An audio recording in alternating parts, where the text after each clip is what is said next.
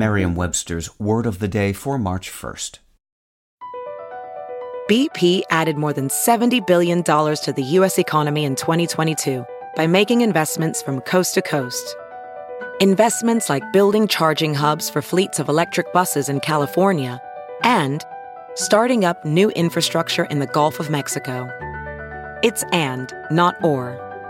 See what doing both means for energy nationwide at bp.com/investing in America.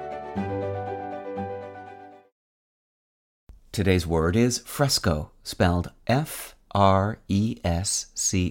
Fresco is a noun. It refers to the art of painting on freshly spread moist lime plaster using water-based pigments. It's also the word for a painting executed in this style.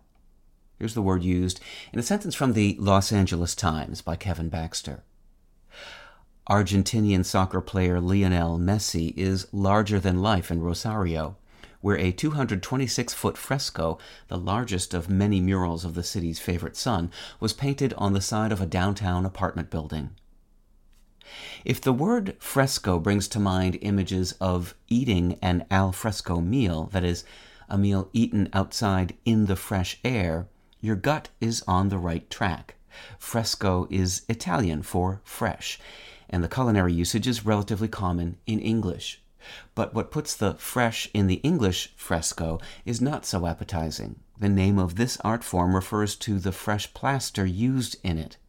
Fresco is an ancient art used as early as the Minoan civilization on Crete, but it reached the height of its popularity during the Italian Renaissance of the late 15th and early 16th centuries.